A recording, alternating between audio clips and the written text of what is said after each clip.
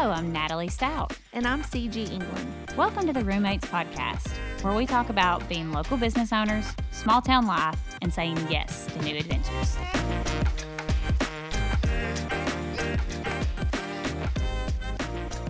And today we're talking about, this is all my girl Natalie, learn how to handle your rope. Natalie, hit it. So, if as many of you don't already know, this past year I have learned to rope calves. And so, of course, me being a horse girl, I'm definitely, kicking this episode about roommates off with a roping analogy that you're going to have to explain to your non-horse. Which is probably 98% of you people out there listening. So, like I said, for over a year now, I've been learning how to rope. And let me tell you something, it is just incredibly hard and frustrating to learn how to swing a rope while riding a horse, doing Mach 90, chasing after a calf, and trying to throw a rope around its neck. And it's a moving target. Oh, yeah, yeah. And, so it's completely hard. And so one night, not long ago, really, I was having a very frustrating night of practice. And every time I come out of there, Clark is coaching me on something I need to work on. Because Clark is a professional. Yes, Clark is. Clark was like number 2 in the nation in college rodeo. Guys, Clark is a big deal. Yeah, and almost made it to the national rodeo finals. He is absolutely, and one of the things that makes him absolutely great is his attitude. I'm a big believer in having a good attitude. We just talked about that on the last episode. So you've got a good coach. Probably he's the like best. Critiquing your and he style. does it great. And he absolutely is like, he gives me certain things to work on, like 2 things to work on at a time, so it's not just overwhelming. He's actually missed his calling, but he does not want to coach people. So, this is, do not call him and ask him for lessons. He's going to be like, no. But so Clark was coaching me about something I needed to work on. And, and so I'm out there and I'm roping and I'm overthinking it because, it's almost like a golf. I've told people, and I know a lot of y'all out there probably can, the golf analogy, you're working on your swing, you're like a million different things before you actually hit the ball have to happen and go through your mind. It's the same with roping. And so one night I'm sitting out there and I'm trying to get my rope in my hand, and he said, just the most simple thing. He said, you have got to get better at handling your rope. Duh. And I was like, and he said, once you do that, he said, you've got this. Once you get better at handling your rope. And so it didn't hit me until a few nights later. I'm out practicing and I'm roping the dummy and I'm trying to work on what he told me to worry about, which was handling my rope, which, you've got your rope in your hand that you're swinging, and then you've got your other like the coils in your hand, and that's called your money hand. You would think it's your rope you're swinging, the loop, sure. But it's where that hand, like your left hand, because since I'm right-handed, your left hand is pointing to, and the coils, and Can again, I ask a dumb question? Yeah, go ahead. Okay, so you're swinging your rope in your right hand, and you got your left hand money hand. Is that what's like you're giving yourself rope out of that hand? Yeah, you feed. You have to fit while you're swinging. There's a thing called feeding, and the rope gets bigger because you feed it. But those coils, like where you point that hand, is like where your throw goes, and then also at the same time you're holding reins to your horse. Oh my gosh! And going Mach 90. Yeah, and then you've got like slack, so you've got like extra rope kind of hanging. And so anyway, I'm totally not. I'm like swinging my rope, but. I go to the box and everything when I go to rope, and that's where you back into. It's called the box, where you put your horse into. But I've got all this. I'm worried about all this rope in my hand, and so. But I'm at practice and I'm roping the dummy, and all of a sudden it hits me because I start handling my rope good. I'm not worried about like the extra coils but I'm handling my rope. I'm learning how to handle it, And I was like, you know what? He told me once I had this down, I had it, and I do. Wow. And I need to learn how to handle my rope better in life. Here we go. It was like a life analogy. Right. Which just totally hits you. And, and it's like, I need to learn to handle my rope better in life and in business. And it's like, well, what does that analogy mean? You're probably like, Natalie, like, what do you mean? Bring it home. Yeah. Well, it means you only have control over so much. But what you do have control over you need to practice until you master it. Yeah. Once you learn how to handle your rope, catching becomes that much easier. Dang, that's deep. It was deep for me. I mean, I was just like, which Clark is probably like, I didn't know you were going to go there. I just was like, you'll need to learn how to handle your rope. But it's true. Like, handle what you can handle.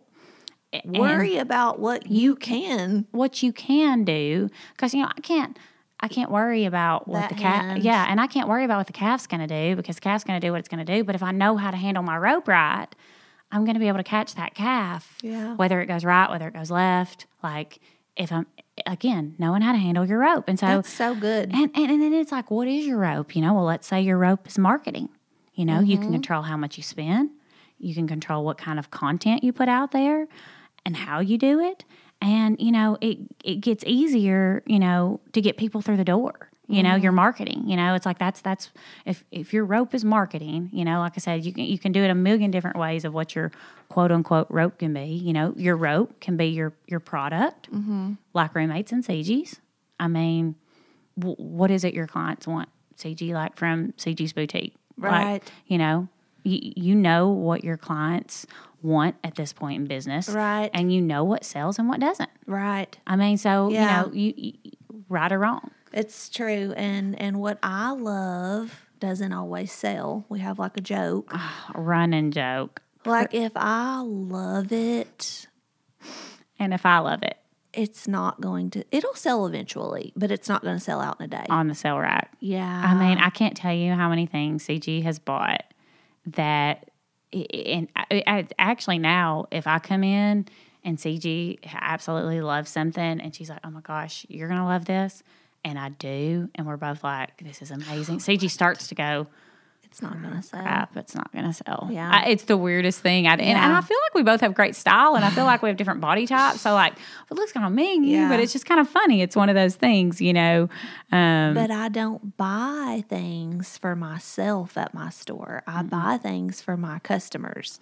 And when I'm at market, I see things and I think of customers like by name specifically. Kathy will love this. Amanda will love this. Erin's going to love this. Katie's going to buy that. Like I can see my customers in it. And new people will come in and they'll say, oh my gosh, do you just have one of everything? And I always say, no, I don't, because I don't love everything in here. Because this isn't, I'm not doing this for me. I'm doing this for the women in this community. Right. So, you got to have different styles, different prints, different sizes, different just genres of clothing, And, Cigi's was one of the first boutiques in Cookeville that had, a plus size section or curvy size, as you call it. Curvy, like a boutique that, and you have a great selection of curvy clothes. We have pretty much as many curvy racks as we do. Well, you've always said it was just as good, and at one point, wasn't it a better seller than and I mean, the average woman in the U.S. is a size 14. The average woman in the Southeast is a 16. Did not know that. Yeah, so what am I doing? Like, if I'm not selling to the largest demographic of women in the Southeast, what am I doing? But you learned that, you learned that is, you learned that, and,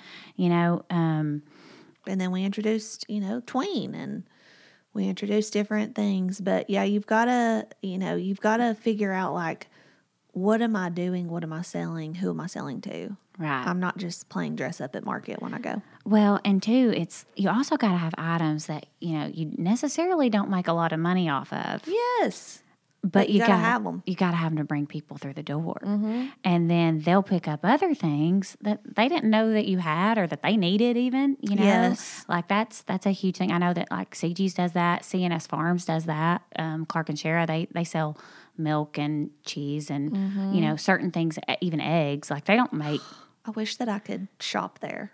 Well, you can when you're in Smithville. That's true. Yeah. That's true. And they also do deliveries to the realty firm weekly. I bet you didn't know that. I didn't know that. Yeah, no problem. We'll hook you up. But again, they started doing these things, and I would hear, Clark say like, well, this isn't necessarily, but it brings people through the door. Yes. And then they're going to look at a steak, and then they're going to look at, some meat. It's the same with you. Like you might not make that much money off this set of earrings, or, you may have gotten this stuff that it's like, it's not really a big money maker, but it will bring a whole new demographic. Yeah, I think of my Beat Tan, my self tanner. Yeah. Right? I'm a clothing store, but I've found this amazing self tanner that's all natural, and it's like you cannot mess it up, and it doesn't stink, and it's not sticky, and it doesn't stain. It's awesome. And so I got that product, and that has brought in customers that have never been in my store before, specifically to get Beat Tan. Well, then they're in there and they see something else. Right. So you got to have some different types of product to get in a different type of customer. And, let's go back to, let's bring this right back to my roping analogy. Because, bring it back. It's very important to me right now, love. But, and you're not going to make the perfect catch every time. Mm-mm. And that's not the way business works. I mean, I feel like as much as we've talked about success with these episodes and podcasts, we have talked a lot about the failures because, and the learning experiences, as we like to call them as well, because that's what matters, like it's, it may not be perfect every time, but you're going to figure it out, and then, and then, roommates, let's go into that. Yeah. Tell us about that, Cigi. So we're going to be learning a lot. Obviously, we keep saying that over and over. And for this first sale that's coming up in April, I bought a variety of things. So every couch isn't cream ivory. Every chair isn't gray linen. Like we've got some green velvet stuff and we've got some pink velvet stuff. Not a lot, but we've got some prints and some these really cool like dog statue things. And it was so funny at market because I'm like, if that doesn't sell, I'll just buy it. Because the flexibility that we have with roommates is I'm not buying 12 of them. Right. I'm buying one of them. We're buying a small selection. Yeah. And that's the urgency to get there, Yes. to get there that morning. That's the whole point. Be there and be ready to buy. Yeah. I don't have to sell 6 green velvet love seats. I got to sell 1. Right. So, I wanted to have enough. I follow other business models that are doing this, and it seems like they just stick with one color palette, or they stick with this one does farmhouse, and then the one in New Orleans is like funky, eclectic, hot pink zebra, but they don't have anything neutral. And then the next one is more like just like grass cloth and linen and like they just look the same. And I want people to come and say, ooh, I like that leopard print ottoman. Yeah. But I also like this very muted gray linen accent chair. Right. So I feel like we've got a great collection and we have to learn what our customer wants. Yeah. So we needed a little bit of everything to see, okay, that's going to sell great. And then we might have to mark that down. Yeah, exactly. So. I mean, and that's the best part of it is that we're going to learn, and we know that going into it is that we're gonna be able to learn. And going back, again, circling back around to the topic, your rope can also be your attitude and your emotions. In real estate, I feel like my rope is like the old saying, I'm at the end of my rope most days. End of my rope. Because again, in real estate, we run into, it's like I tell people like, they're like, oh, you sold that house in a day. I'm like, no, we got a contract. We got a contract. It ain't over. It's not over. There's a lot of hoops to jump through. Mm-hmm. And so, as a realtor, you got to keep your emotions in check and keep your clients calm, not get overexcited or lose faith that the perfect buyer or the house isn't right around the corner. Mm-hmm. You've got to keep that faith, and you've got to keep, because it's a struggle. It's a process, in real estate. If you're in a tizzy, that's not going to help your client at all. Like they're looking at you as like their gauge. Yes. They want to know you are calm. Mm-hmm. They want to know that you know what you're doing, and that, and you got to keep a level head. And, when things start to fall apart in a transaction, as they often do, we got to keep the same, just like roping, we got to keep the same swinging momentum to keep the deal flowing and everyone calm and collected. That's just part of the job because, again, we can only control what we can control, and that's us and our emotions and our attitude. Like in real estate, I really feel like that's the rope of, like I said, with you, I feel like in Cigi's, it's more your rope is your product, your, the latest trends, what you're carrying, And again, I feel like with me, it's more of the attitude and kind the of emotions. Yeah. Because it is such an emotional process. Yeah. Well, and I feel like it goes back to what we've said in previous episodes, being positive And, if this deal is just, it's just everything's going wrong, they don't need to see you get upset. Feeling that or getting upset. You need to be like, guys, it's going to be fine. Yeah. This didn't work out. We're just going to go on to plan B. And, a lot of times I tell people, listen, there is a reason, and I believe this full-heartedly in real estate even. There's a reason this house didn't work out. Yes, there's a better one coming. There's a better one coming. Your client has to believe that. Yeah, and I believe that. So I full-heartedly am able to tell my clients, like, listen, just because this didn't work out, it's setting us up for something better. Yes. And a lot of times that'll be like, if it's a seller in the next contract, they get a higher price. Yes. Or the next house, they get better terms. And it's like, I told you. wholeheartedly believe that philosophy. Or if it's a buyer and they lose that perfect house, it's like, this was not meant for you. It wasn't meant for you. If it was meant for you, we'd be under contract right now. Yes. Yes. And so I love that part of my job is because I wholeheartedly believe in it. And I believe that, something better is going to come along. And you've been doing it long enough to say, guys, trust me. I've seen this happen. It's going to be and better. over. I mean, thousands and thousands. I don't even know how many transactions I've done over the years, thousands and thousands. But I've seen it just always work. I've never seen somebody get a house and all the transactions I've done and say, well, this is terrible. Right. And it didn't work out. Even of all the naysayers, and I've worked with some people who are some Debbie Downers. It's part of it. Yes. That life never goes their ways, Eeyores. Yeah. But I've never had anybody be like, this house is terrible. I wish I'd have never bought it. Wow. I've never had that happen. Good. I have never had that happen. So I feel 100% about that. And, again, let's take it right back around to, in business, figure out what's your rope. In life, what's your rope? What can you control? What are you focusing on? And ask yourself that question. And sometimes, this is the best, sometimes you just got to get a new rope because you've worn the old one out. Dang. Sometimes you just got to throw that old rope that you've worn out because you've caught too many calves with it. You put it in the dirt too many times. New rope. It's done. And you know what? Again, new rope can be new attitude. Yes. New rope can be new product. New rope can be, shifting from that failure to this new detail. I'm going to throw that old rope away and I'm focusing on this new rope.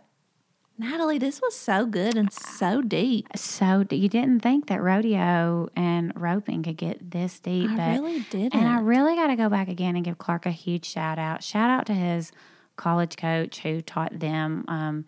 Coach Luthi was his name at Martin, where he went to school. Because all of his rodeo, all of his classmates, all of the people his teammates, they all still go back to all these things that coach taught them and helped them with, which is their attitude. And then look, they're passing it on. And now you've passed it on. Now I've passed it on to everybody who's listening. What a legacy. I know. And I hope you guys all got a little bit of education on roping. Again, please don't be messaging Clark for roping lessons. He will be like, no.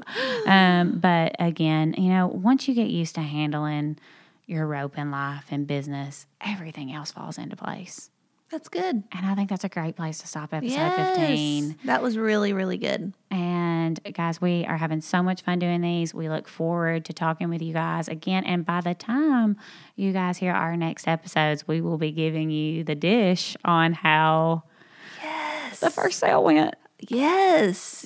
Oh my gosh, I'm so excited. I'm so excited. Guys, everybody, we are so excited. And thank you so much for tuning in. And we are just loving talking to you all. Yeah, y'all have a great day. Thanks, guys. Thanks for joining us today. We'll chat with you again next week.